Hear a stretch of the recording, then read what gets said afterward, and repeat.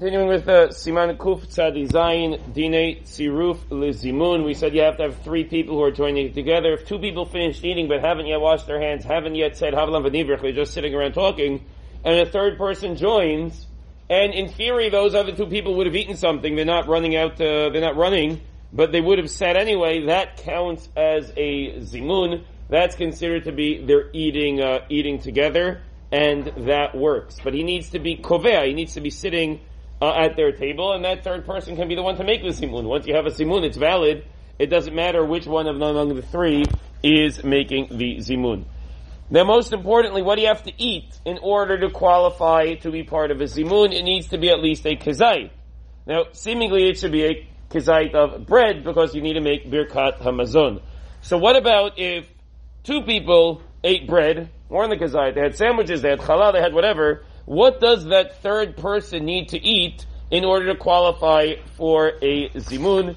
And he writes it here with groups of 10, but it would work with groups of 3 also. That third person, the Shulchan Aruch writes, if he eats vegetables, even if he eats fruits and vegetables, or he drinks something of significance, at least if he eat, just not water. Meaning if you drink water, you cannot qualify for the zimun. You can't say Baruch she'achalnu mishalo. You didn't eat something of significance to say, oh, Baruch she'achalnu, that we ate. So it needs to be either fruits or vegetables, or bread, or cake, or mizonot of some type. And then there's a whole debate. What about different types of drinks? Shulchan Aruch said not water. What about seltzer? What about coffee? What about tea? What about soda? So, getting the bottom line, Yalkut Yosef assumes that coffee and tea don't work, and neither does soda. Water, coffee, tea don't work, and neither does soda, and I would assume seltzer not also. Seltzer is just water with bubbles. What about orange juice? What about orange juice? So he assumes here that natural juices work. What's a natural juice? Okay, how much juice is in your natural juice? I don't know. It needs to be something that you can say, Baruch Shechal Mishalo, it can't be water. Now these halachot of what counts as water is relevant to other things.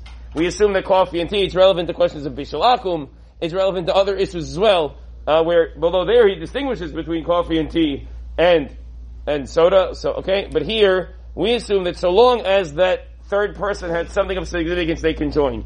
When you have a zimun of 10, you need to have at least 7 who ate bread. In order to say Baruch Elokeinu Shechal Mishalo, you have to have 7 who ate bread.